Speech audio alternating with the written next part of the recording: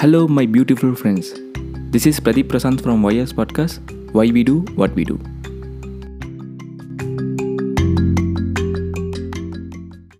Hello, champs. Welcome everyone to the 18th episode of YS Podcast. Today we talk about the two important parts of the brain which is involved in decision making. I studied several books on leadership and decision making, but I have come up with the same concept again and again. Probably this is the most important one we have to master.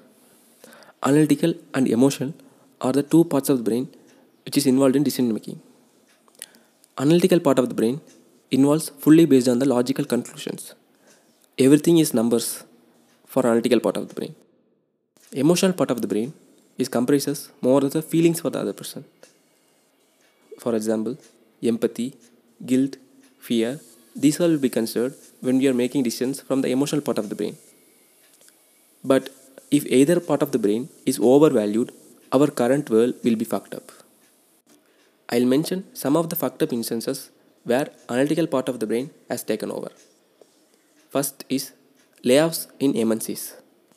If the leader has known about the condition of one of his employees where his father is suffering from cancer and he is the only source of income who is capable of keeping him alive, will he think of firing him for lame excuses?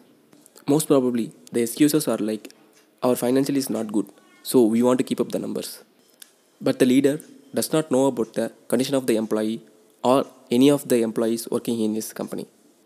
Because of this reason, he couldn't able to involve the emotional part of the brain, and his intellectual part of the brain has taken over and responsible for making fucked up decisions. Another fucked up instance is the decision to click the button to fire the nuclear bomb which probably entered the World War II but killed tens of thousands of lives. Yes, now what if our emotional part of the brain has taken in charge? We'll binge watch a Netflix series even if we are known that we might be doing something towards our passion.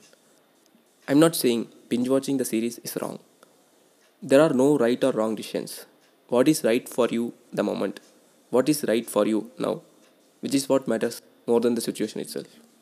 Our emotional part of the brain makes us do all sorts of things just to make us feel good. What makes you feel good now does not necessarily mean that it is good for you in the long term. For example, one scoop of ice cream can make you feel good, but it may bring you worse effects tomorrow as cold. The good decision making process should involve both analytical and emotional part of the brain, or we'll end up too analytical or too emotional. If you want to dive deeper on this, ping me on the Instagram handle ys_podcast. I'll suggest you some books to start with. I hope this episode fed your brain with some healthy food. If you like this episode, share this episode with someone you love. Ending this episode as always, be the change you want to see in the world.